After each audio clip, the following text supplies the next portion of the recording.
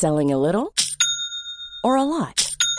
Shopify helps you do your thing however you cha-ching. Shopify is the global commerce platform that helps you sell at every stage of your business. From the launch your online shop stage to the first real-life store stage, all the way to the did we just hit a million orders stage. Shopify is there to help you grow. Shopify helps you turn browsers into buyers with the internet's best converting checkout. 36% better on average compared to other leading commerce platforms. Because businesses that grow, grow with Shopify. Get a $1 per month trial period at shopify.com/work. Shopify.com/work. Hiring for your small business? If you're not looking for professionals on LinkedIn, you're looking in the wrong place. That's like looking for your car keys in a fish tank. LinkedIn helps you hire professionals you can't find anywhere else, even those who aren't actively searching for a new job but might be open to the perfect role. In a given month, over 70% of LinkedIn users don't even visit other leading job sites. So start looking in the right place. With LinkedIn, you can hire professionals like a professional. Post your free job on linkedin.com/people today. Jewelry isn't a gift you give just once. It's a way to remind your loved one of a beautiful moment every time they see it. Blue Nile can help you find the gift that says how you feel and says it beautifully, with expert guidance and a wide assortment of jewelry of the highest quality at the best price. Go to BlueNile.com and experience the convenience of shopping Blue Nile, the original online jeweler since 1999. That's BlueNile.com to find the perfect jewelry gift for any occasion. BlueNile.com.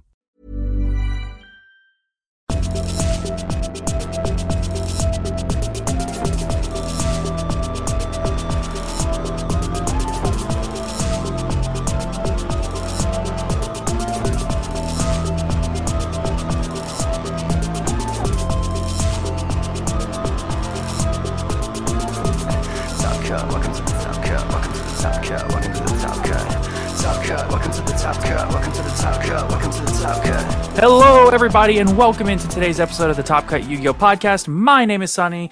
I am here with my co-host. Hello. And before we get too far in, we of course want to thank all of our wonderful patrons. So a huge thank you to Austin Johnson, Salix, Kane Martin, Damian Zink, Gate Guardian Support, HZH Cyber, Marshawn Jones, Mr. Herbies, Witchcrafter Main 2022, Zyphorus, Zephyrus, AD, Aaron Gardner, Anthony Leela, Appaloosa is a Floodgate, Brandon, Dank Nugs, Dangalong, D's Nuts, haha, got him. I read that for the first time yesterday on the Patreon episode, and got him. Listen, I understand that it only costs $1 a month to make me say stupid things, but come on, people. Gotta be more creative than this. Invoked Fart, Kevin Hugh, Mountain Man, Owen Alvarado, Pig, Rudolph, Sneaky Links, Virtually Savers Your World, What Does Pot of Greed Do, Chris Myers, Max C Solves Combo, Old Man Red, Ray Powell, Rhoda to 3 Please, and Slaking It Up. Thank you all so much for your continued support. If you want to become a Patreon, the link is in the description down below. And of course, if you want to support the channel at no extra cost to you, be sure to check out our TCG Player affiliate link in the description down below. And other than that, let's go ahead and get on into the main content today. We, of course, have a very, very special guest with us, as I'm sure you already know by the title of the episode. We have the one, the only Chris Lofton with Lofton TCG. What is up, dude? Not much, man. Just settling back in for a few more hours before I leave for Mexico. You are really on the grind. I know you were at YCS Charlotte. And then, is that right? Yeah? Absolutely. And then you just got back from Bogota, Colombia, and had, I would say, okay results there. Yeah? Sure. Yeah. Just a little bit okay, yeah. Yeah. Above average. No complaints. Yeah. And then, I think this weekend you're flying to Guadalajara, Mexico for the YCS, right? I am. I am. We stay grinding. That's what I like to hear. So, of course, as I'm sure you saw again in either the description or the episode title, Chris outplayed everybody. He outplayed everybody on his way to the victory at YCS Bogota. And why don't you tell us, we're going to get on into the tournament itself, but I would love to talk just for a moment about your backstory before we get too far on in. So I'm kind of wondering a little bit about how you got into the game, how you actually made a name for yourself in the game, your growth, your progression, because this is not your first top. This is not the first time you've ever done well at an event. So I was hoping you could give us a little bit more about your backstory and yourself, and then how you became to be, a sponsored pro Yu-Gi-Oh player, you know? Right. I played the game like everybody else when I was a kid, just here and there. I was always the best player in my school. Like, it was just like one of those things, when you start to play, you realize like you're good at it, and then you start wanting to play at tournaments and stuff, and you just leave school. Kids just didn't understand the concept of the game when you were little. Like, I remember I was playing like an Exodia deck with like Sangan and Witch of the Black Forest, and my friends were always like, they were the players that were like, how did you get all? That's crazy. Like, there's no way you can't do that. Like, there's no way you got all 5 pieces. And I'm like, I'm just reading the cards and just playing the cards. I don't know, man. That's how you won the event. You were reading the cards. And you know what? That basically explains the opposite of my event. I'll get into that. Okay. So then I stopped playing when I got into high school. I was just honestly too embarrassed to tell friends that I played, and I just stopped going to locals and stuff. And I started back up probably the year after I graduated. And I remember I went to Gen Con in Indy, and my first actual event, I think I was just walking around the venue, and I remember buying a Gores and a Cyber Dinosaur, and I entered this event, and I was thinking these cards are pretty good. I went 0-3 and realized my cards just weren't good enough. That was my first tournament. There was no regional in between. There was no play testing with friends even. It was just I just jumped back in and just went, and I got absolutely demolished. And I was like, I didn't like that. I didn't like that. So what do I got to do to figure that out? Right, of course. So is this when Gen Con was still an SJC, or is this when it's a YCS? It was that year. It was the last year it was an SJC. Oh my goodness. I've heard so many stories about that event from other pro players, just the various SJCs at Gen Con every year. I've heard it was always the event. Mm-hmm. Absolutely. And then fast forward to 2012, because I think that was 2010. I don't remember. I just, my memory in that is very awful. But yeah, 2012 we had Gen Con, the Gen Con YCS. I think it was for the last year, and I managed to take Bubble Beats. I played one Bubble Man and Heroes, and it was a wind-up format, and I got top 32. And I remember attacking for game in top 32, and that's when I found out what my opponent was playing. I killed his wind-up rat, because game 1, he just didn't play any cards, picked his cards up. Game 2, didn't play any cards, and I'm attacking over his monster, and it was a wind-up rat. Then I attacked for game. I was like, cool. It was my first event, my first major event that I topped, because at that point I had maybe 7 or 8 regional top 8s, all with Heroes and Frog Monarchs. And then I got into top 16. It was actually a feature match online where it was game 3. I was playing against Steven Bazell, and he was playing Chaos Dragons. I won game 1. He won game 1. I won game 2, and then I don't know. He was going first game 3, and he goes set 1 pass. I'm thinking, not what he was doing. This rounds. I go, all right, summon Neos Alias, 19 set 5 pass. And he just in phase flips Decree.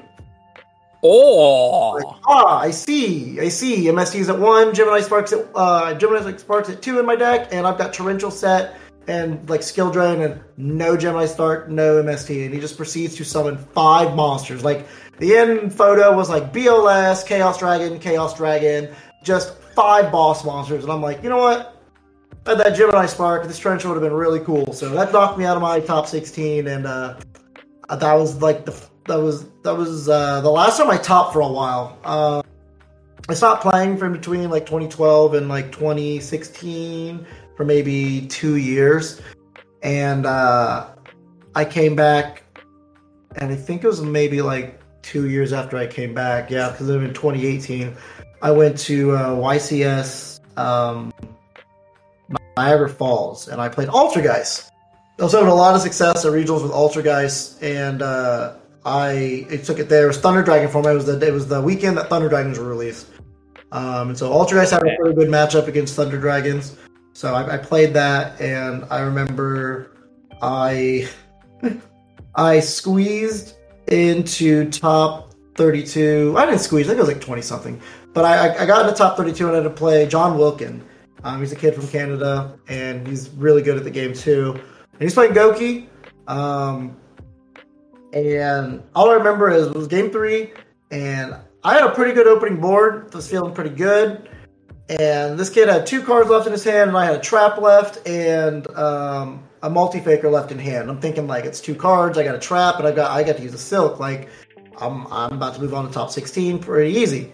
I got to flip my trap, and one of his last cards in his hand was a red reboot, and so that ended my tournament there. And I was like, all right, cool, want to win a mat? Can't believe that. I'm nice. So there was that, and then in between, there was a lot of regional. Like I was grinding regional points or worlds points. I was for the 2019 season. I was top 10 for regional points all the way up until the last 2 months of it. I just didn't go to the last 7 regionals that I could have went to. I stopped. Like nobody in my area wanted to keep driving. I always had to drive, and I just lost motivation to like do a double regional weekend, like 3 more weekends in a row. And so I went down to like 22nd or 24th in Worlds Points. So I missed the Worlds Points playoff for Nationals. So I didn't get to go to that. So that was unfortunate, but I'm definitely now more motivated to play the game. And then, skip forward when we have COVID for the last 2 years. And then I went to YCS Charlotte. Oh, sorry, let me talk a little bit about the last year. I think what got me back into the game, Denver had a case tournament event out there at Rocky Mountain Games. And I went out there. Yeah, cool. I went for a 3v3. I played with DeBlesson Wilson and Frank Nicola, and I played Altergeist. And that was a mistake to play Altergeist again. I just didn't have any cards. And I was like, I kind of want to play again, so let's see.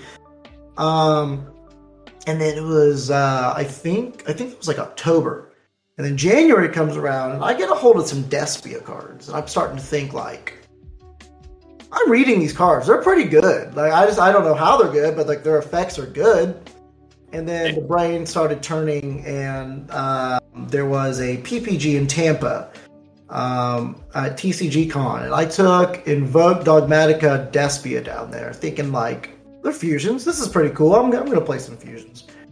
I get down there, and I think it's like round 5, and I'm starting to realize like, oh, I think my deck's pretty good. Like I don't know. I think it's pretty good.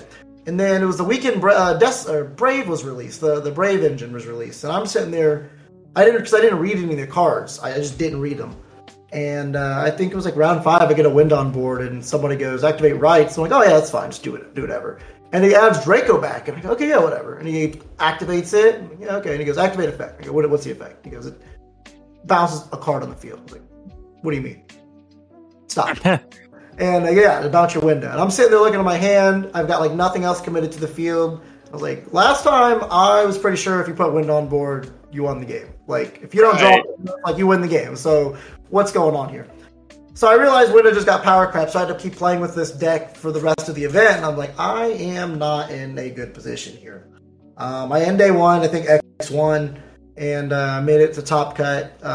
So top 16, I played Kamal, and I barely managed to beat him. Like, when I say barely, I won by 300 life points in time. And Bless Masquerade, I guess. And then top eight came around, and I had to play Hani, and I think the match was 7 minutes. He beat me in 7 minutes. I was like, I don't know what I'm doing. Jeez. I have no idea what I'm doing here. This is exactly what I was like. I shouldn't even been here, honestly. So I was at that time, because I think that was the first event that anybody played Despia at for 2022. And I'm sitting here like, yeah, I think this deck just gets better. I think I learned a lot about the deck, started messing around with the cards. I dropped the Invoke engine, and then over the next month or so, I went to Arizona. I played a couple of events. There was a 3v3 in Tennessee that I went to, and I played. I played Despia, but I went X1 in my bracket, and my teammates, I think went X1 or X2, like in a combination in the Swiss, and we all got in the top cut, and they lost their top 8 match. I won mine. I'm just sitting here thinking, like, these cards are way too good and nobody's playing them. Why are they not playing them? Just why are they not playing them? And around that time, the structure deck gets announced. And I'm going through reading these cards. I read Branded Fusion, and I'm like, yo, my time has come. What are they about to do? What? Because when did this come out? So I'm looking at the timeline, and they announced some YCSs, and I'm like, no way! Like, what is about to happen here? Charlotte gets announced, and Bogota gets announced, and Guadalajara gets announced, and I'm like, well, I'm obviously going to North Carolina. I don't even care if I have to do well. Like, I haven't seen half of my friends in the game for 2 years. I'm going. It doesn't matter. And there's nothing I've been playing more than Despia, so I'm going to play Despia, knowing that with Bogota 2 weeks after that. I have been telling people on my Twitter, on the Despia Facebook group, the people at my locals, I said, mark my words, I promise you, the first weekend Despia is full power, after we get the structure deck, I will win that event. I promise you. Fast forward after, I didn't even day 2 at North Carolina. I did not day 2. And then, I was like, whatever, it doesn't matter. I didn't expect to do well. I wanted to do well. Like, everybody wants to do well, but I didn't expect it. And it's time for Bogota. I had Eldritch cards in my Despia deck. I had 9 traps, 2 lords, and 2 castle, or 2 Curse Eldmans. And I am in the hotel room with Hani, Patrick Hoban, Christian Urena, Raphael Nevin. I'm just in this room. We're just play testing. I'm on Discord, and Pac is like Christian is like streaming just me and Hani play testing, and I am getting bodied. I am just absolutely getting bodied, and I'm like thinking, I'm not gonna have a good event, am I? Like this is not gonna be fun. All right, cool. I thought I figured something out. I didn't figure something out. Here we are. I look at Patrick and them, and I'm like, I'm not going to play these cards. I'm just not going to play these cards. I don't know what I'm going to play, but I'm not going to play these cards. I'm going to play my Destiny cards. I just don't know what the other 12 cards of my deck are going to be. Yeah. Registrations deck lists are due at 9:45 a.m. on Saturday. I am downstairs with Christian filling out my deck list at 9:25 a.m. I have absolutely no idea how I'm going to build this deck. I am sitting here like Crosstown's got to be good right now, right? He's like, yeah, I think so. I mean, if you play a lot of mirror matches, and I hope I do. It's the weekend of the release. And then I'm at 40 cards, and I'm like, 41, sure. I put an Albion on the Shrouded Dragon. It's not until I've got to play by play, honestly, on all my rounds on my phone here. So give me 1 second, because absolutely. When it clicked for me, it was just like it was just the funniest thing ever. So round 1, I sat down, I played Brave Despia, and I lost the die roll. So I played 14 matches the whole weekend, I won 4 dice rolls. Jeez. Tried to go second like that. Yeah. So my first round opponent playing Brave Despia, and he Prosperity. Game 1, like turn 1. And I had Ash, and I think I ashed his Branded Fusion. And then he Tactics, and he drew 2. Maybe like 45 seconds later, I'm kind of looking, I'm like, why does he have so much advantage on me? Like, what? And I go, wait. You can't draw cards. You played Prosperity. And he just looks, and so we have a language barrier. Every opponent except for one opponent spoke very, very little English. And he just looks at me and he goes, I concede. Let's go to game 2. Okay, interesting. Because I called a judge trying to repair the game state or whatever, but he said you conceded. I'm like, oh, there's no need for a penalty. I'm not going to get you a penalty. You just said you conceded. Like it's not a big deal. It's not a big deal. So I ended up 2-0ing him. I move on to round 2. I played another Brave Despia. I 2-0 that opponent. Going on to round 3, I play against Brave ABC, and I am like, I don't remember what the pieces do, and they're all in Spanish. And luckily, I just downloaded Neuron because I think it was game 1. I just attacked all of his pieces in the wrong order because I'm like, I don't remember what these cards do. But I know there's a correct order to kill 3 of these. So yeah. I had to pull up Neuron, and that wasn't an issue after that. I lost game 1, and then I won game 2 and 3. Because I'm sitting here like, there's no way I'm beating the mirror match and losing to ABC, right? Like that just can't happen. It doesn't make any sense right now. And then round 4. So round 5 is when it clicked, but round 4. Patrick Hoban and I, the night before, were talking about we want to play Nadir Servant. Like, I want to send Albion, and I want to search, the Dogmatic. I want to search 2 hand traps. I want to search something. So, but the best part of the Nadir package in this deck is playing Maximus, and me and him almost at the same time. We just go, not banning Maximus though. I'm not going to blind first Maximus anybody right now. Not with Brave Out, or not with Despia. I'm not going to do that. Right. And we're like, yeah, we'll just cite it. It'd be easy. Like game 2, game 3, we'll just put him in and resolve Maximus. Round 4, I play against Invoked Dogmatica. And he starts his turn, which I lost a die roll on this one too. He starts his turn with normal summon Ash. And I'm like, that's awesome unless you E-Telly, because I like that. And he goes, make Almirage. All right, cool. Getting a good feel of what his deck is. And then he makes Secure Gardener, the Link one that goes in the extra zone for Invoked. I was like, okay, where's this going? He banishes Almirage.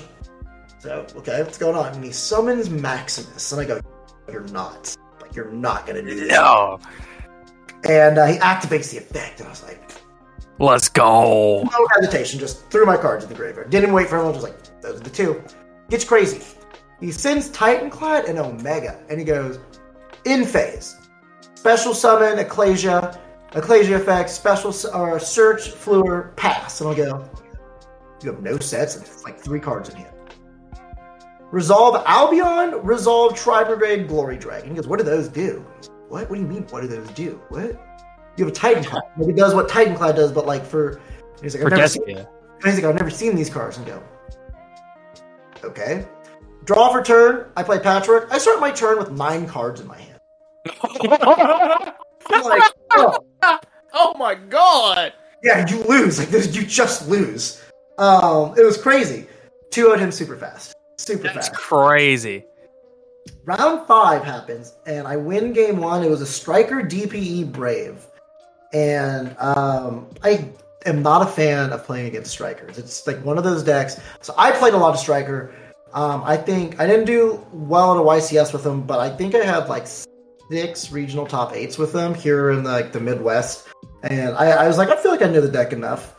But it was always the deck that's like, where did you get this advantage from? Like, what happened? How did we get here? Like, you had 3 cards and now you have 11. I don't understand. Like, I feel like letting you resolve Engage twice should not give you that much advantage. And it does. And I'm like, all right, whatever. So it wasn't until after I won game 1, he Mystic Mind me. And then he put a monster on board. And I had 2 monsters on board. But he finally put a Hayate on board to attack. And I go, I'm going to activate Branded in red, add a Despia monster back. And I'm going to make Chimera. So now we both have 1 monster, and I'm popping 2 cards that you control. So I popped his back row, and I popped his Mystic Mind. And it was like very next turn, he just picked his cards up, and like we went to game 2, and I was like, oh wow. I was like, there's no way it was that easy, right? There's no way. And it was that easy. And it was then I was like, I haven't drawn a dead hand going second all day. And going first, I built my deck to go first. I'm like, is my deck accidentally really good? Like... I submitted this deck list 20 minutes before the event. I had no idea that I was going to be playing it like this. I'm like, I think I'm doing okay right now. Like, I don't know. I was like, I tried to keep calm the whole weekend. I'm just sitting here thinking, like, this is going too well. Like, what's about to happen? Like, it's about to happen. Like, I'm about to get to the last 2 rounds for the day because it was round 7, day 1. I'm like, I'm about to lose 2, aren't I? No, I play another Brave Despia Mirror, 2-0 that. I lost the die roll, and like it was at that point I'm like, okay, so my deck just beats the mirror, like just hands down. Doesn't matter if I go first, doesn't matter if I go second. I just crush the mirror. Doesn't matter if you have Griffin. Like some opponents had like Griffin, Token, Brandon in a red set, Mirror Jade, and I'm just blowing through this board. Like didn't even matter. And I'm like, that's pretty good. All right, awesome. Yeah. So then round 7. Is when the trouble for me starts for the event. I was being very nitpicky on this round, but I promised myself going to a different country I wasn't going to let like the players bully me or like the judge staff or the language berry bully me or set me aside. So round 7 I play against Prank Kids and I won the die roll. I won the die roll in this one. Game 1 I kind of set up an average board. Wasn't anything crazy. He has a Faithful Adventure on board. He summons Prank Kid. And before we sat down for the match, he put on his Google Translate, said, before we move on from our plays, can we please make sure we have concise agreements on, like, before we make the next play? And I was like, oh, okay, cool, sure. I shook his hand, like, everything was fine. His very first play consisted of him, like, playing Fateful Adventure, summoning a prank kid, linking it away, and he points, he doesn't say fansies. He points to his Meow Meow, and he points to his adventure, and he goes, chain 1, chain 2, as Fateful Adventure chain 2. And I go, chain 1, chain 2?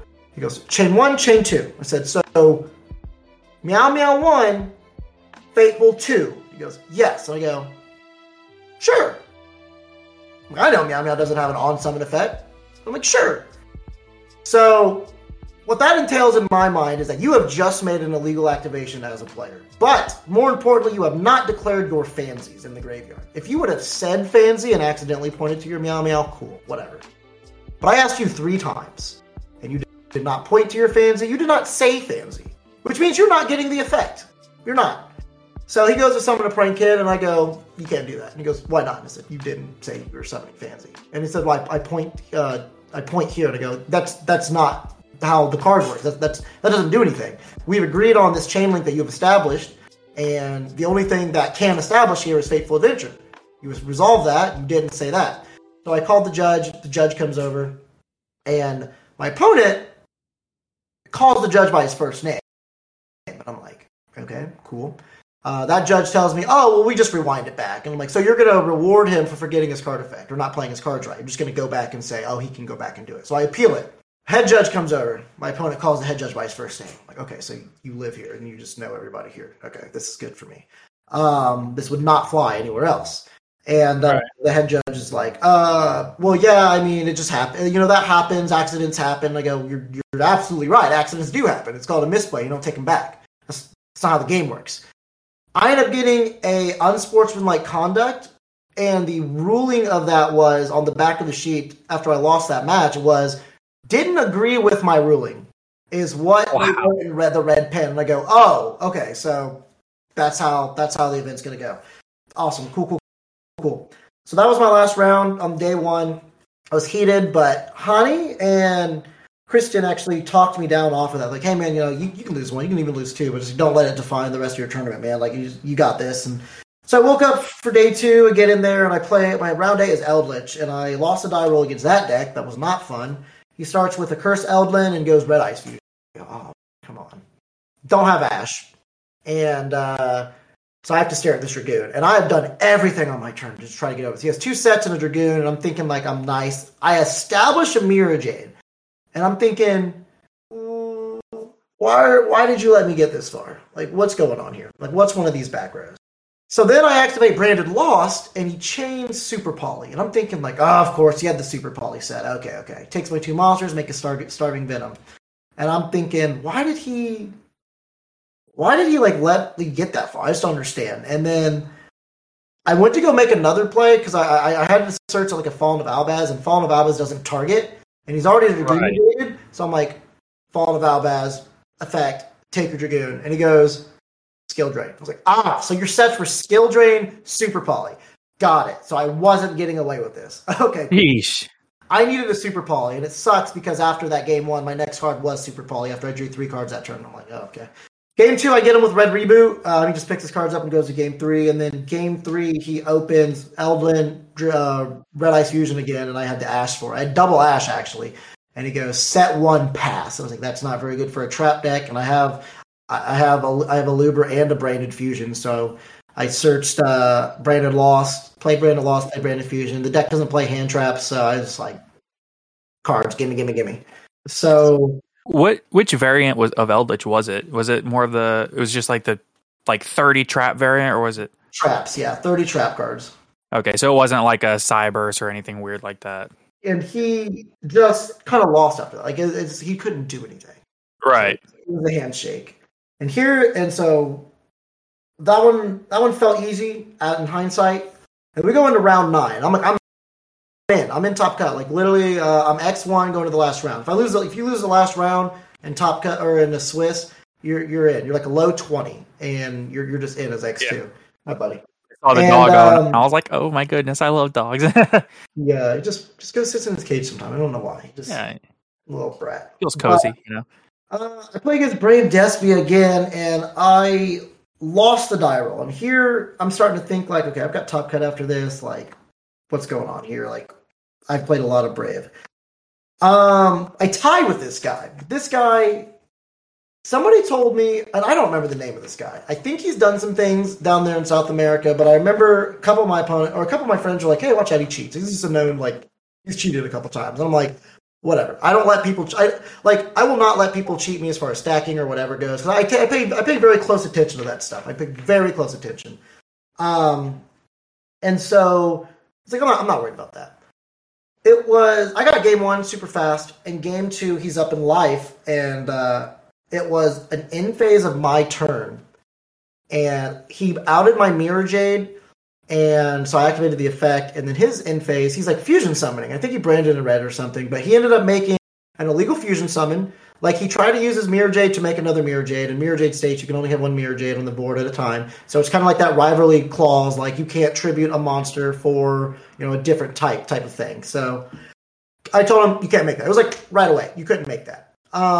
Then he tries to make Masquerade. Well, the monsters he shuffled in weren't Despia monsters. Like, so I said that takes a Despia monster. You can't make that. And he goes, oh, sorry. And he goes, make Albion. And I'm like, Albion takes a light. You can't make that card. He has a translator, a judge. He's a translator next to him. He's a judge too. The judge is just standing here watching this, and I'm like, dude, judge, like these are illegal summons. He's done it 3 times. What are you doing? Like, do like the thing that you're supposed to do. And he finally makes a Lubellion. So his ending board was like Dragostalia, Mirror Jade, and a Lubellion. And I go pass, and I go Mirror Jade, and like he just sends all of his cards to the graveyard. He has a branded opening in the graveyard, which means he could have protected all 3 of his fusion monsters. I'm just sitting there like, What? So I just watched you illegally fusion summon 3 times to send your monsters to the graveyard. That doesn't even make sense. What is this? And when I told the judge, I was like, Judge, you're not going to do anything. He said, well, he made the right summon. And I go, well, I want to appeal that. And he goes, no, he made the right summon. So I'm like, so I can't appeal. Like, no, you can't appeal. And I'm like,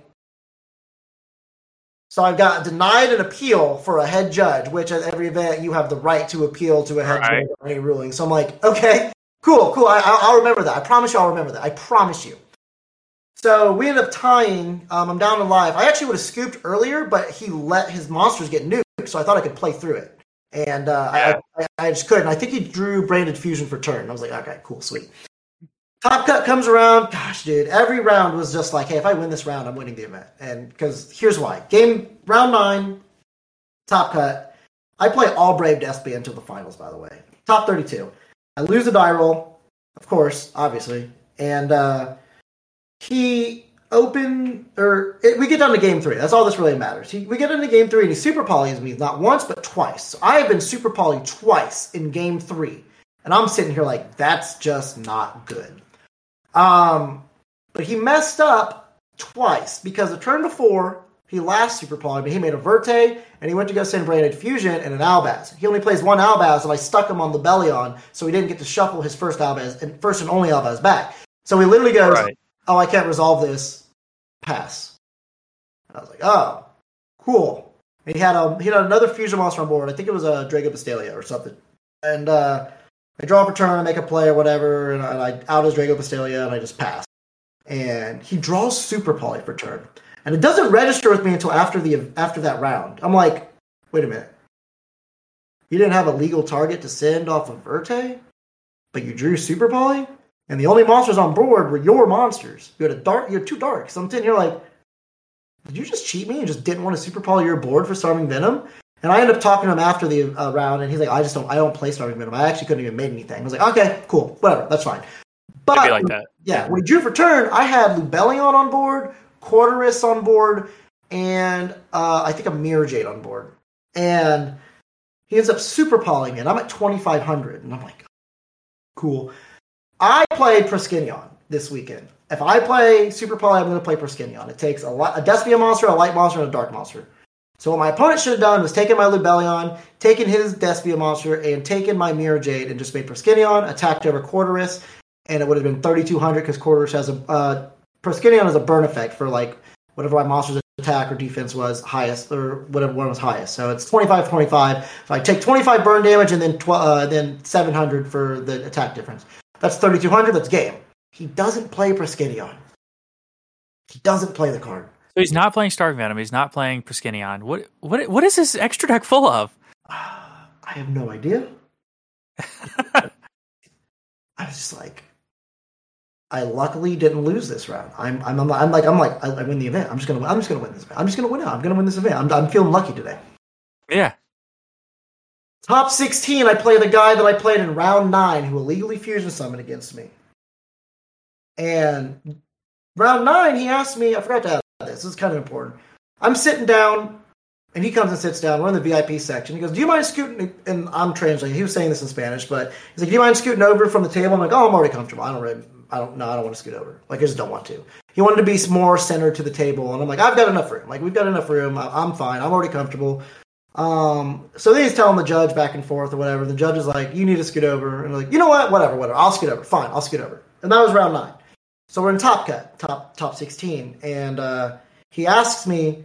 We have the whole table to ourselves, by the way. Now we have the whole table to ourselves. I haven't gotten up from my top 32, and we're fine. Like I could have put. I probably could have put another fourth of my mat on the end, and it would have then touched the table. So I'm like, I've got elbow room. We're the only people here. I'm fine. And so he's like, "Hey, I'm moving to the middle of the table," and I'm like, "No, I'm not going to do that." And the judge is like, "What?" And I'm not going to do that. I actually I compromised with you earlier today, and I'm just not going to move now. I'm not going to.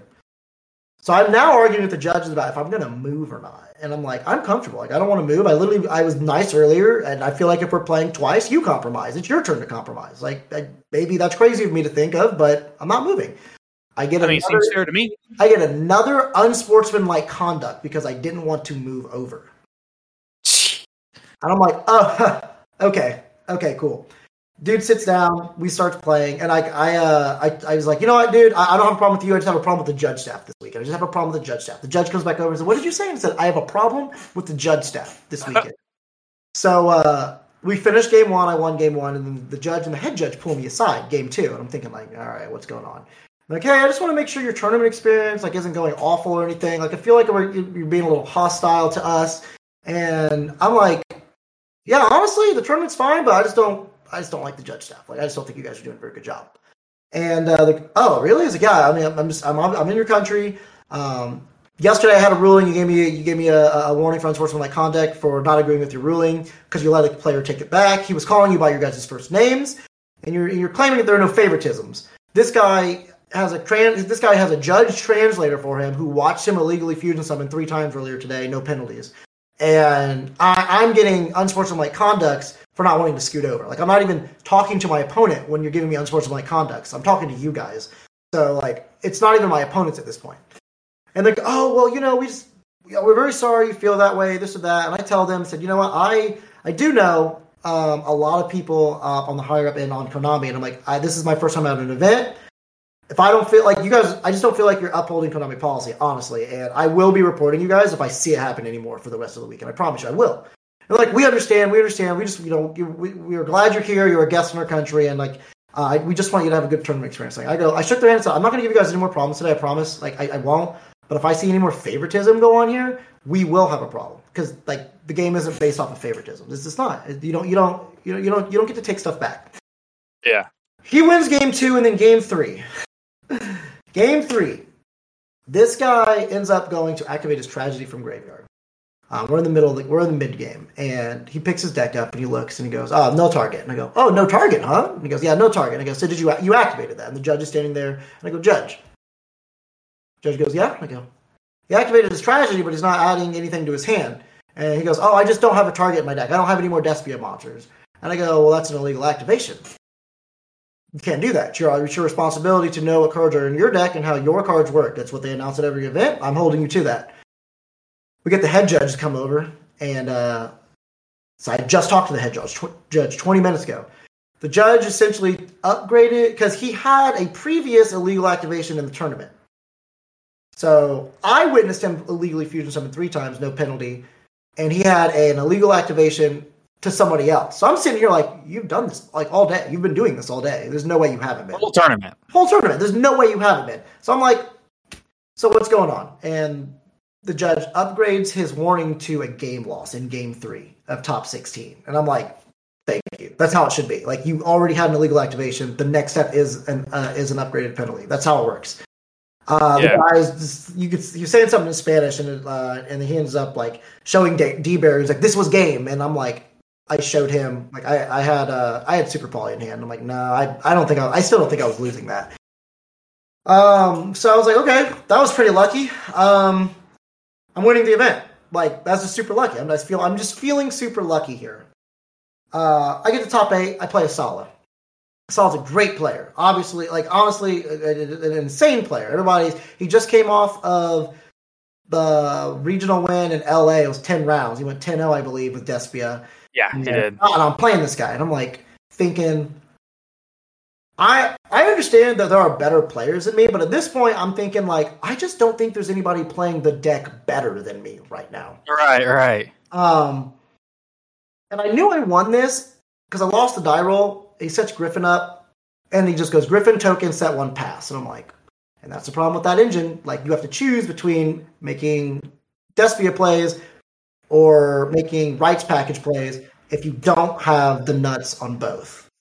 Right. So that's why I didn't play. I didn't want to do that. I didn't want to have to make those difficult decisions in the tournament. Like, especially if I have to go first. I'm blind. I'm like, what's better, Mirror Jade or Griffin? Like, what's going to be better in this situation? But anyway, he passes. I start my turn with a branded loss. He picks my card up to read it, and I go, oh, I've won. Anytime you have to read my card, like, we're playing a mirror match. Anytime you have to read my card, you lose. Like, there's something that you're not understanding. Like, you've been playing the deck for at least a week now because you just came off a 10-0 victory. You started off 7-0 today and then lost your round 8 and 9. You're familiar with the deck, but here I am playing a branded card that came out of the structure deck that you opened, that you took branded fusion from to put into your deck, and you're reading a card from it. And I'm like, all right. He goes, oh, looks like I have to negate that, huh? I go, yeah, you do. And he negates it, and I know the deck doesn't play like that build wasn't playing hand trap, so I had branded fusion, and I just resolve it, and I just break his board, and I put him in an unplayable game state. And he's like, let's just go to game 2. And in game 2, same thing. He goes first, and I just blow him out of the water, break his board. I move on to top 4, and I played, I think his name was Oscar, and I played him day 1, and I 2-0'd him in the mirror match. I went second, and I super polyed him. I opened super poly, so I super polyed him and blew him out there. And then game 2, I drew super poly for my 6th card, and I blew him out there. And he goes, must be nice. I'm like, I'm not gonna lie, dude. That was very nice. It was like, it is nice, yeah. Very one-sided. I'm not dumb. I'm like, I literally just won because I resolved super poly, but that's why the card's in my deck. That's why I chose to play the card. So I'm playing him in top 4, and he sits down, and I didn't realize he's won 2 UDSs. Or he won UDS in another event or something, if it wasn't 2 UDSs. But he goes, I can't believe I'm about to win my 3rd event. And I look at him, and I go, I can't believe you think I'm going to let you do that. And he kind of looks at me, and he goes, well, you got lucky yesterday. And I was like, I don't know, man. He was still kind of reading some of his Despia cards. So I was like, I don't know. I 2-0 him. My opening hand was absolutely, like, my friend Ryan Fletcher was just standing on the sidelines watching this match. I go activate polymerization, send ad libitum, send tragedy to grave, special masquerade. Trigger both of them, special tragedy back, tragedy triggered, search Aluber. A normal Aluber, effect search. I search branded in red, and I go set branded a red pass.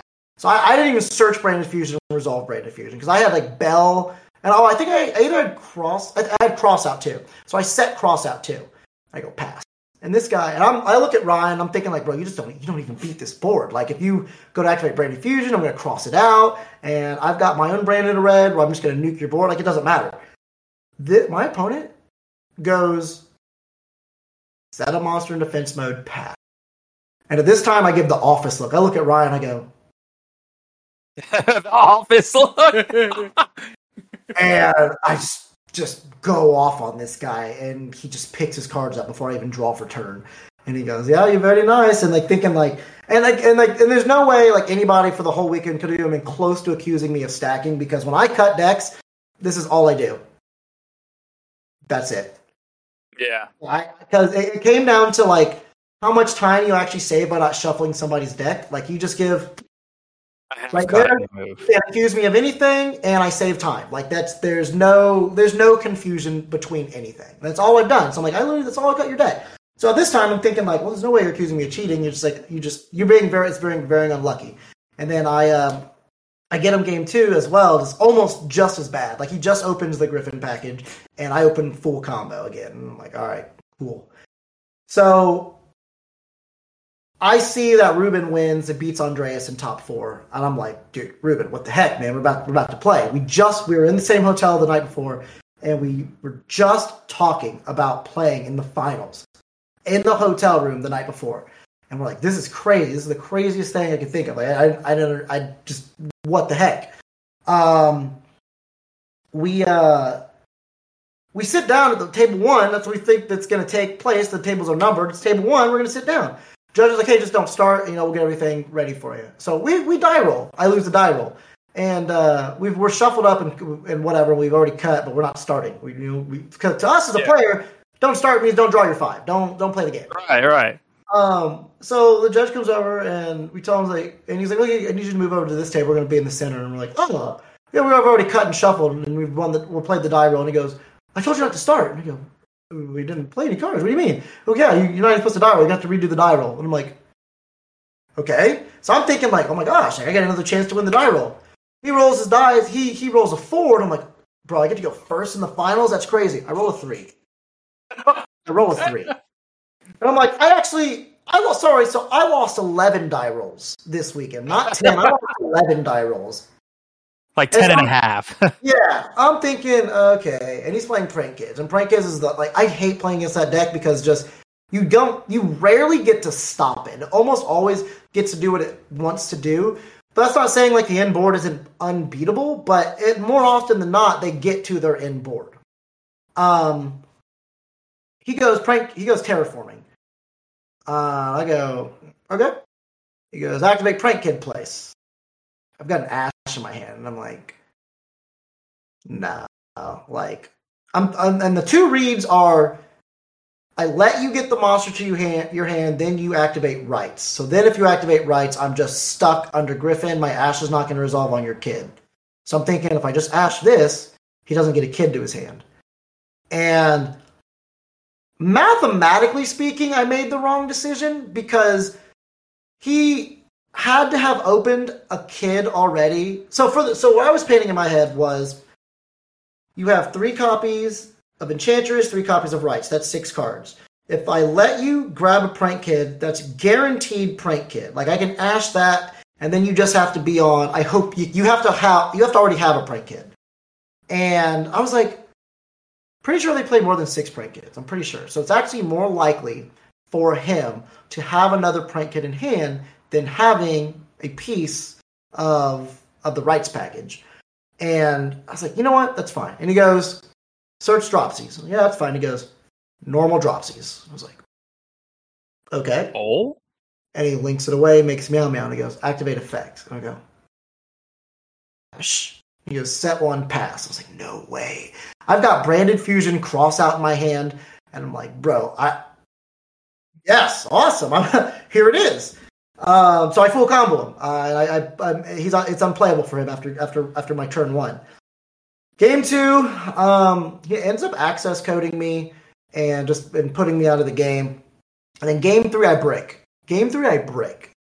And I don't remember if I set 2 cards or 1 card. I set 2 cards. I set Summon Limit and another card in pass. And I was like, it's not ideal to have a game 3 in the finals like this. That's not fun.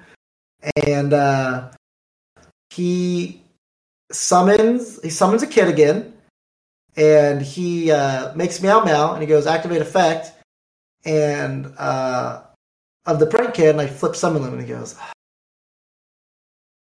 Cool. So I'm like, no way, this is sticking. Like, I get another turn. No way. So I get another turn, and it's not ideal. Like, I don't have a way to branded fusion, but I do some damage, and I end up passing turn, and nothing's like crazy established. But like, it's at a point where like, if you don't draw something right now, you will lose. He drew Fusion Destiny off the top, and I'm like, okay, it's looking like we're having a game then. Okay, it's fine. It's cool, whatever. Ends up outing my summon limit, does some damage, and ends up like putting access code talker on the board. He put a Griffin in defense mode and a rights token.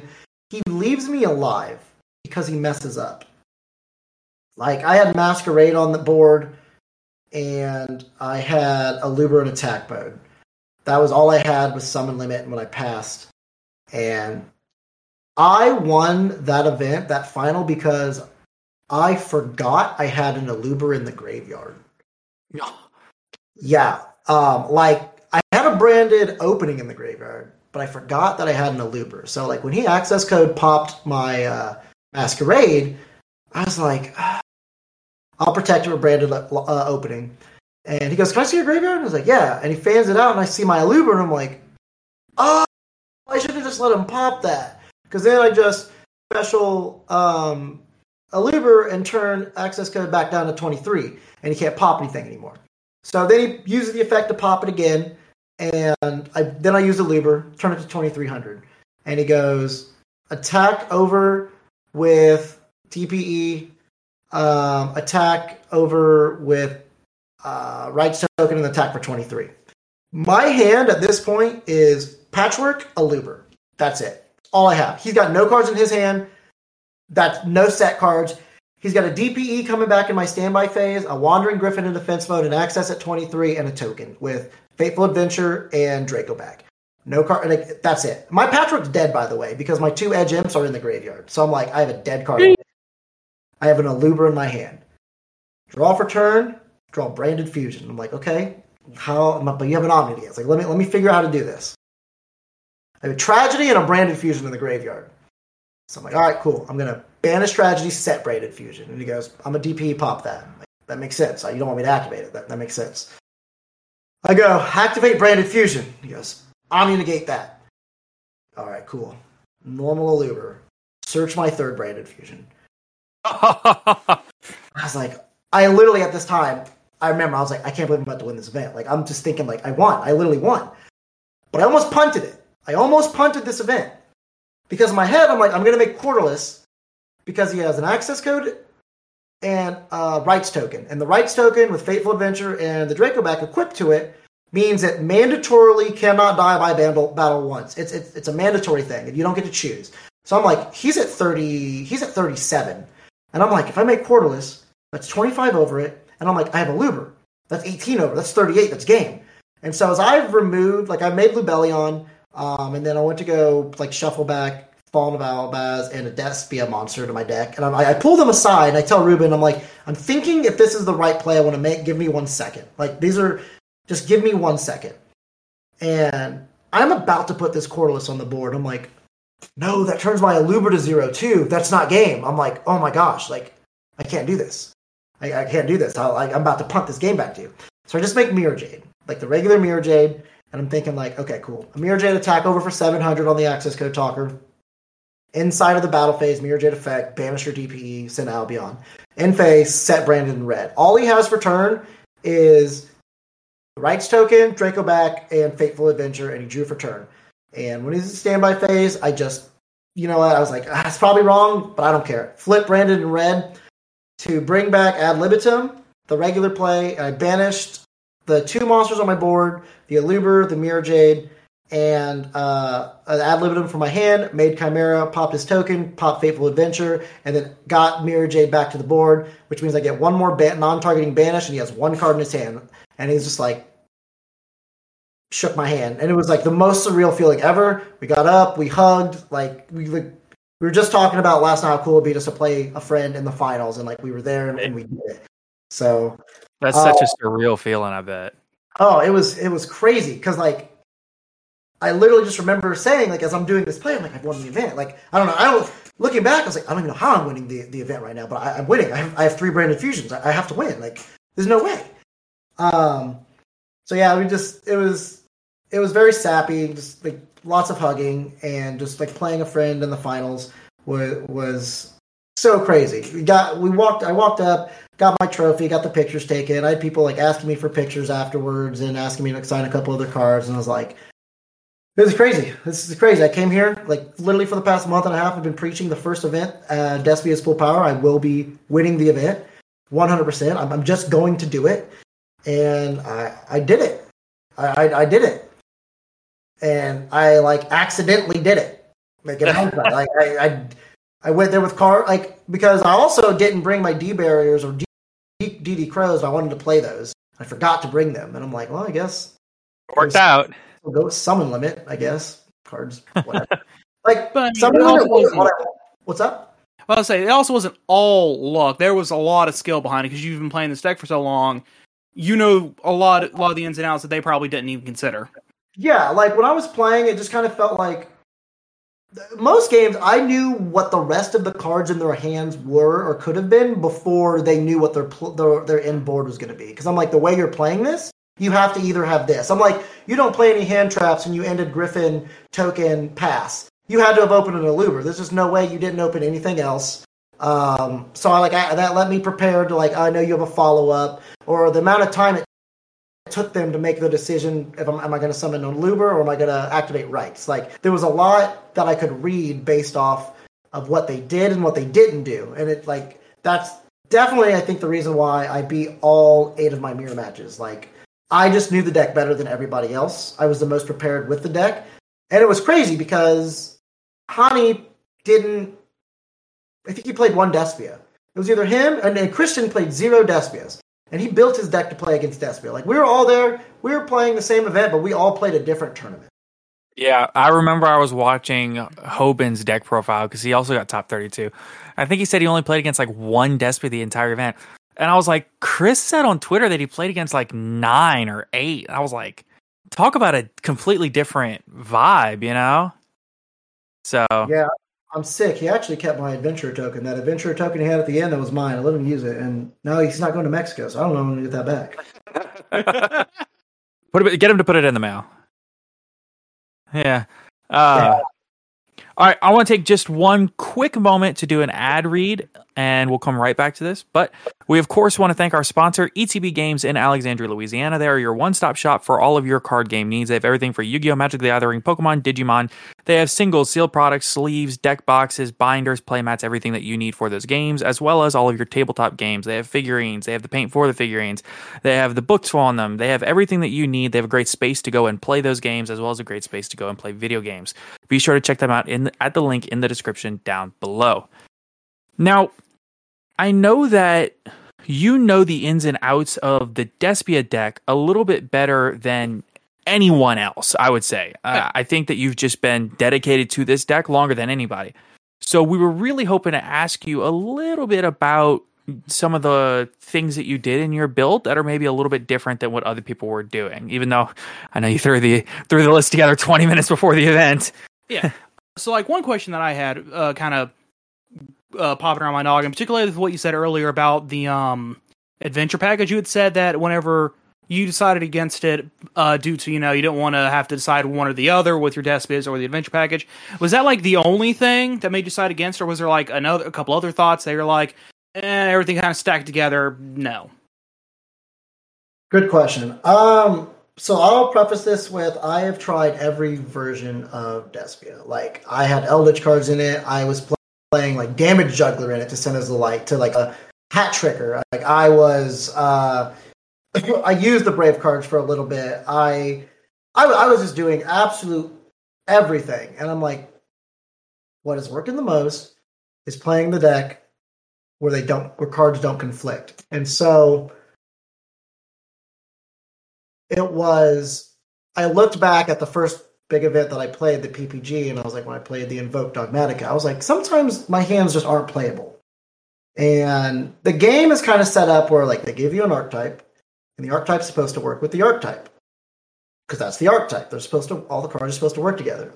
So the Brave engine would essentially, if you didn't open Wright's branded opening, you weren't getting your full potential board.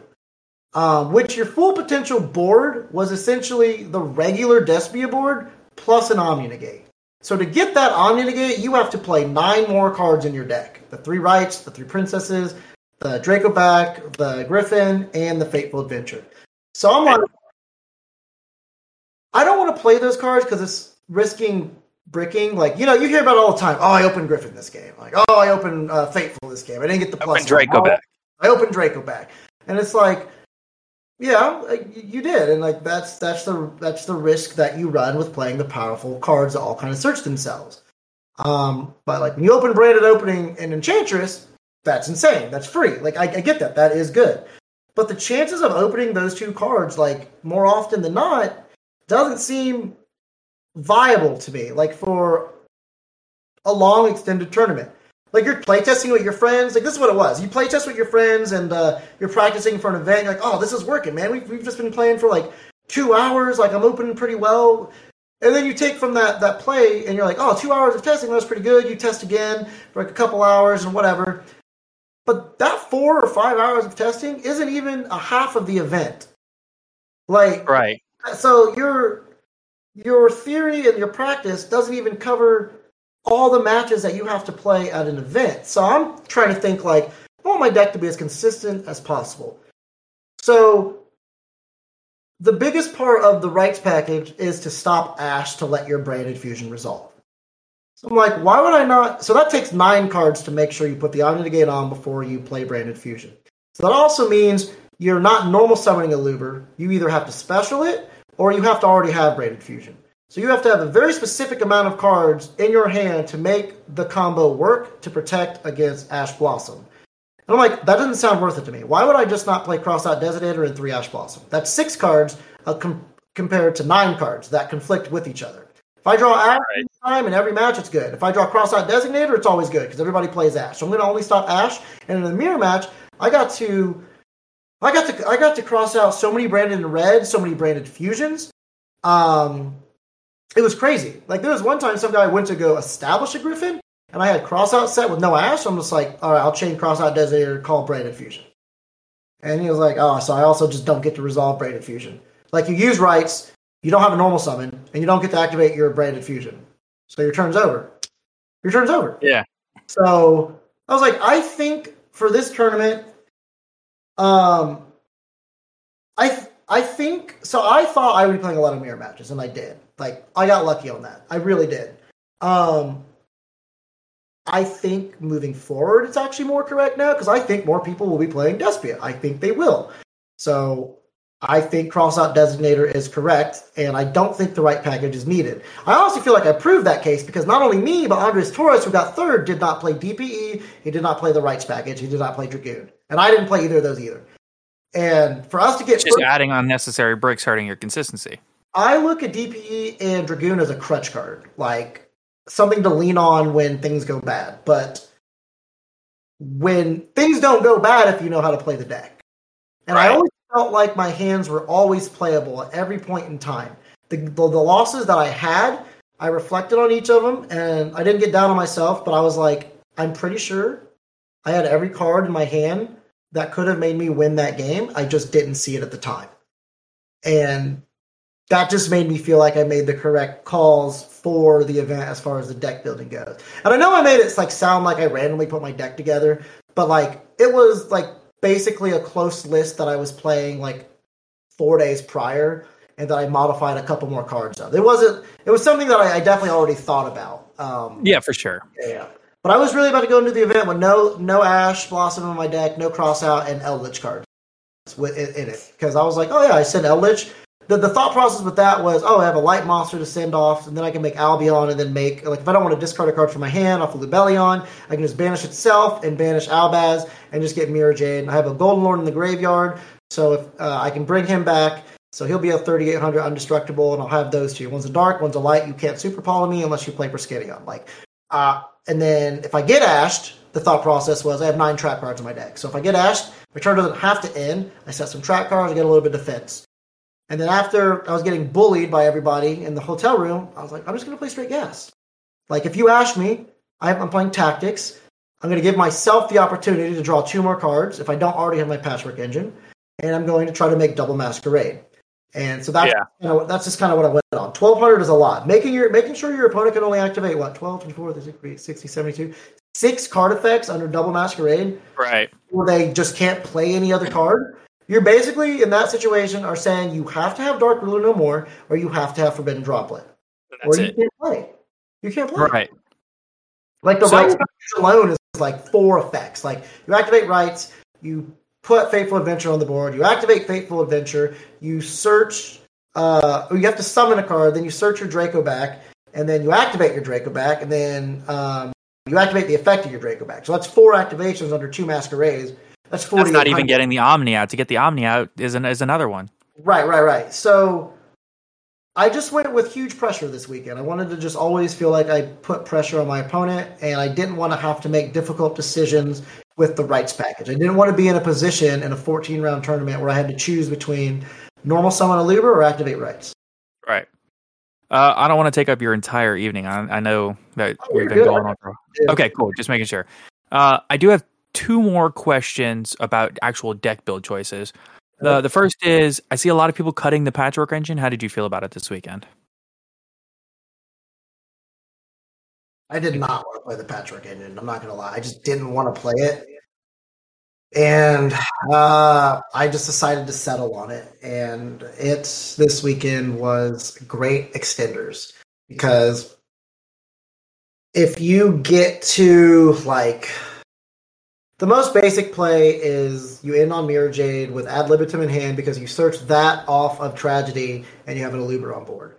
But if you have a polymerization with that, you can actually poly the Ad Libitum away and the Eluber away and make a Masquerade and then trigger Ad Libitum to get another monster back on the board.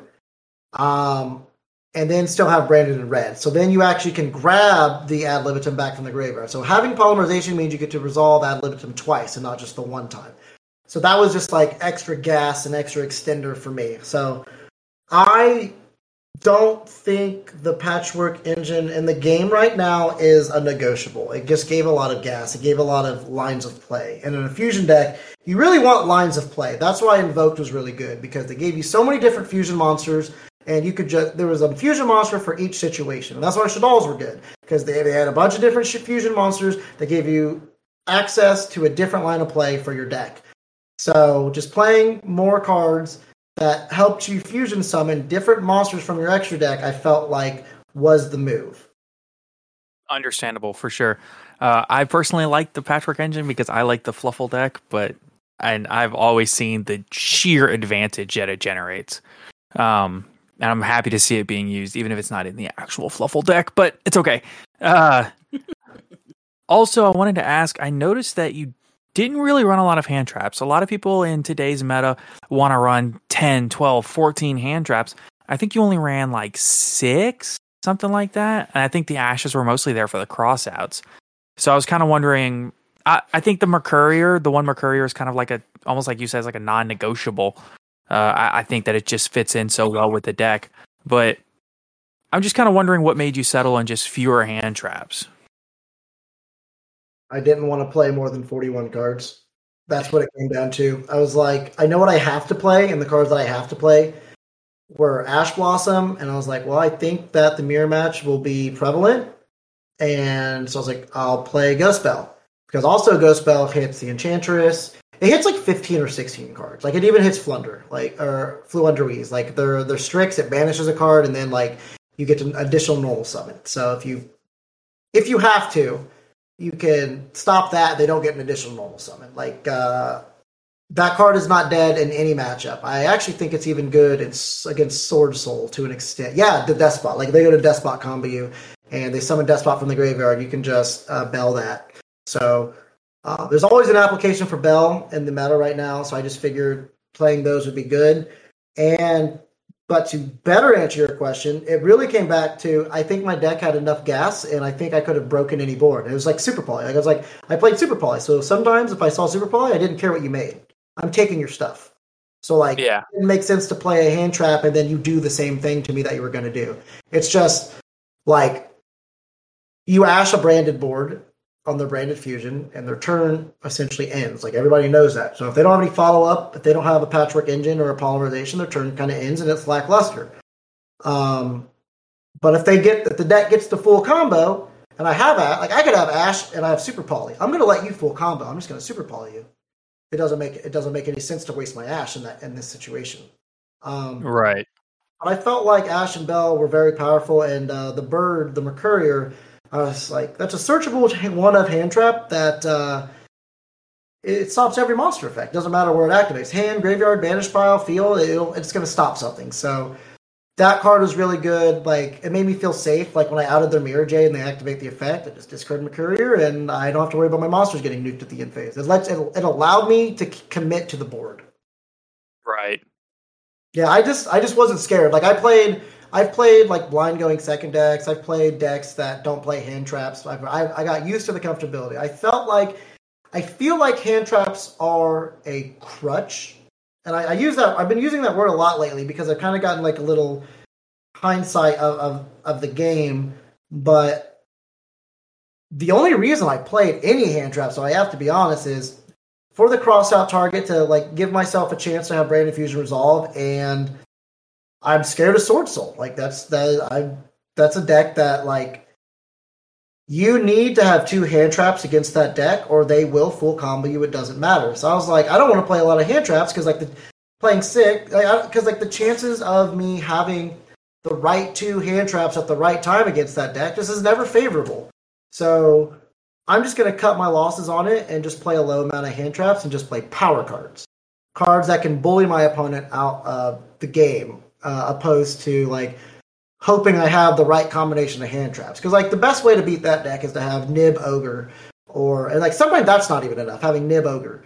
So if that's not enough, it's like I'm starting my turn with 4 cards and you've got a pretty good board. Like that doesn't seem very favorable. So I'm going to play engine cards that if my engine cards get stopped, if you don't kill me, I still have follow-up. Like if my Ash or my Ogre wasn't good enough, it's just an Ogre in the graveyard. It's not going to do anything. My Despia cards in the graveyard, they do stuff.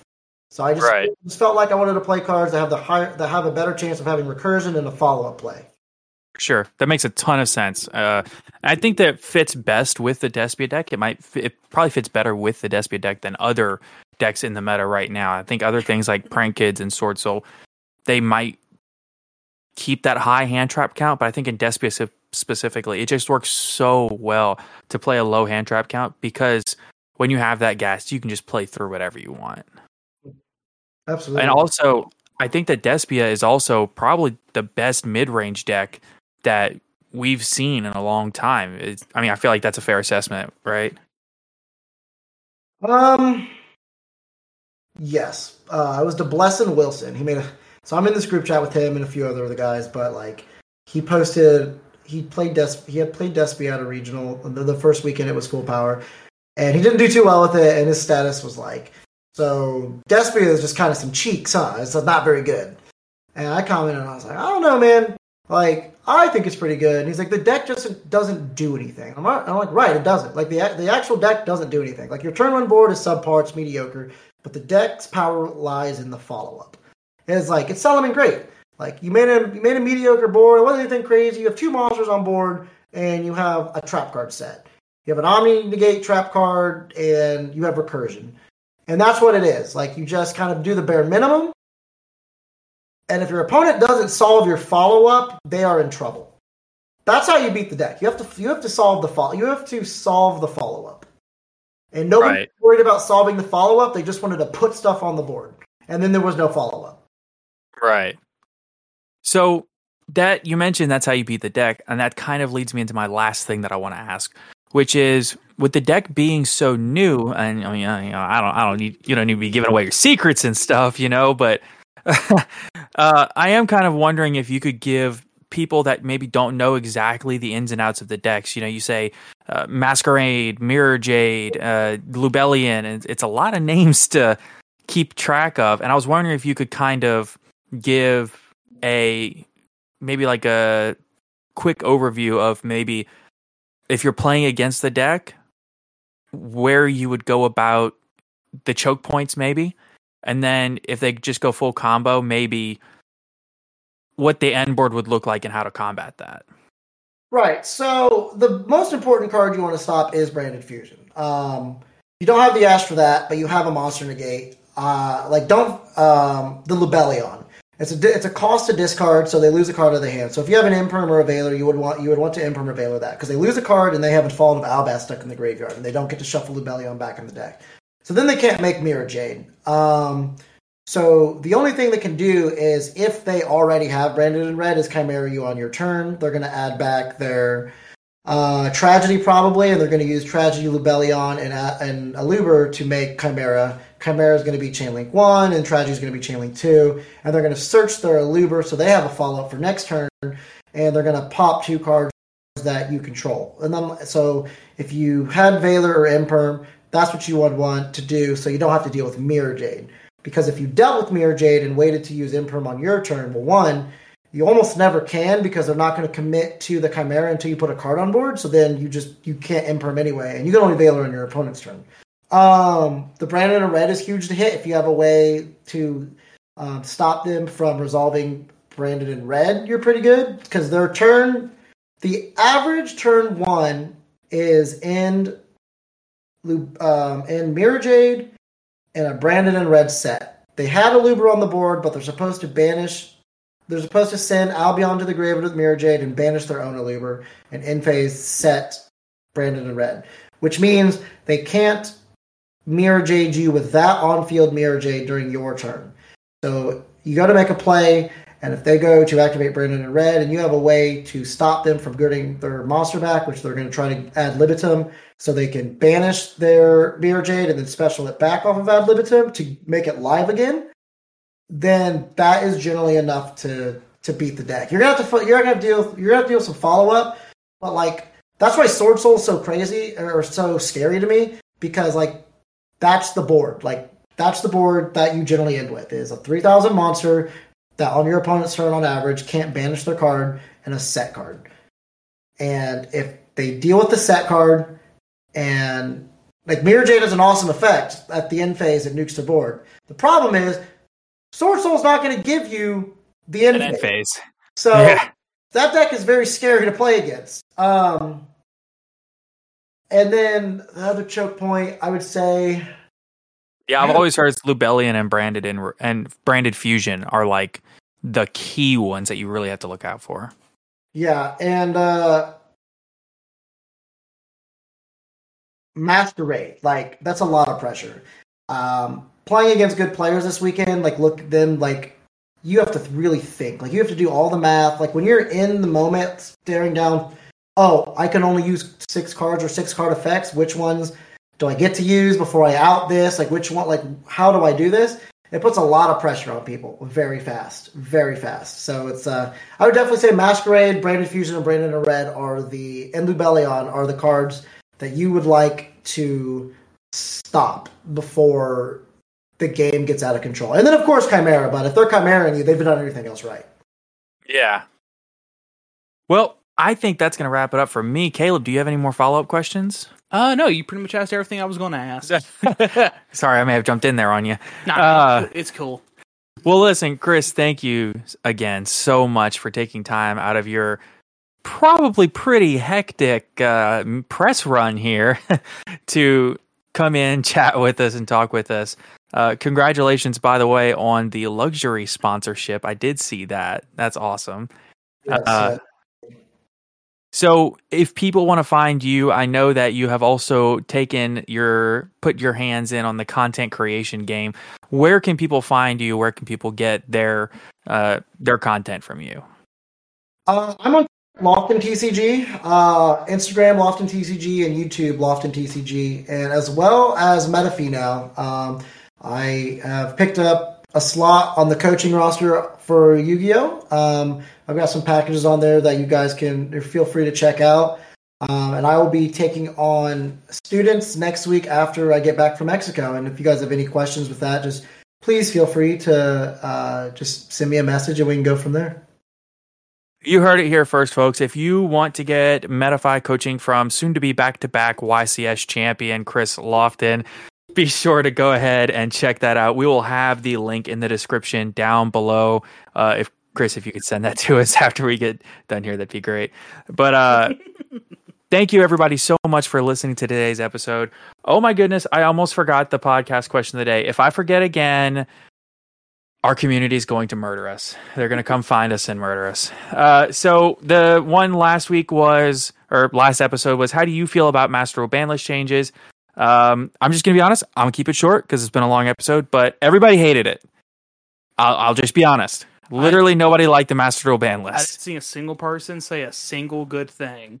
I have not played a single game of Master Duel, and I saw it and I go, that is awful for them. That is not the right direction that you wanted to go, the first ban list.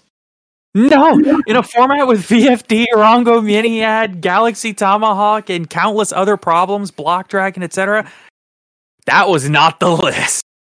But yeah, so I'm not going to go through reading every response like I normally do, but it was bad. This week's today's podcast question of the day is, what do you think is the best deck in the meta right now? I am going to be honest, I don't know. I couldn't tell you. I mean, Despia feels like it, right? We just spent an entire episode talking about it, and it feels like it's Despia. But I feel like I need more than one weekend. Is that fair? You had an incredulous look on your face, Chris. So you said in the meta. Yeah, the best deck right in the meta right now.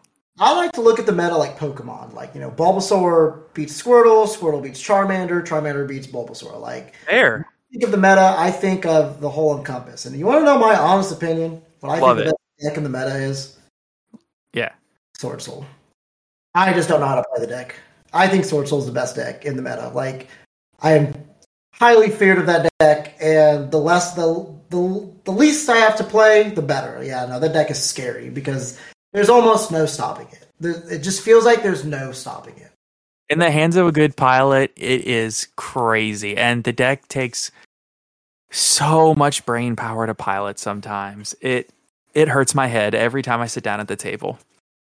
So, but I couldn't tell you. I don't know. It could be Despia, it could be Prank Kids, it could be Sword Soul. I don't know. Caleb's been bodying me with Dinosaur like over and over because I guess Dinosaur just has like a great Sword Soul matchup. I don't know, but I want to hear everybody's opinions. Let us know what you think. You can find the podcast question today on our Twitter and in our Discord server. The links are, of course, always in the description down below. Thank you, everybody, so much for listening to today's episode of the podcast. And until next time, have a good weekend. Take care, everybody. Hey, it's Danny Pellegrino from Everything Iconic. Ready to upgrade your style game without blowing your budget? Check out Quince. They've got all the good stuff, shirts and polos, activewear, and fine leather goods, all at 50 to 80% less than other high-end brands. And the best part? They're all about safe, ethical, and responsible manufacturing. Get that luxury vibe without the luxury price tag. Hit up quince.com/upgrade for free shipping and 365-day returns on your next order. That's quince.com/upgrade. Hi, I'm Daniel, founder of Pretty Litter. Did you know cats tend to hide symptoms of sickness and pain? I learned this the hard way after losing my cat, Gingy. So I created Pretty Litter, a health monitoring litter that helps detect early signs of illness by changing colors, saving you money and potentially your cat's life. Pretty Litter is veterinarian developed, and it's the easiest way to keep tabs on your fur baby's health right at home. Go to prettylitter.com and use code ACAST for 20% off your first order and a free cat toy. Terms and conditions apply. See site for details. Planning for your next trip? Elevate your travel style with Quince. Quince has all the jet-setting essentials you'll want for your next getaway, like European linen, premium luggage options, buttery soft Italian leather bags, and so much more. And is all priced at 50 to 80% less than similar brands.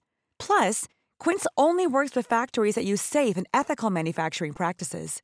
Pack your bags with high-quality essentials you'll be wearing for vacations to come with Quince. Go to quince.com/pack for free shipping and 365-day returns.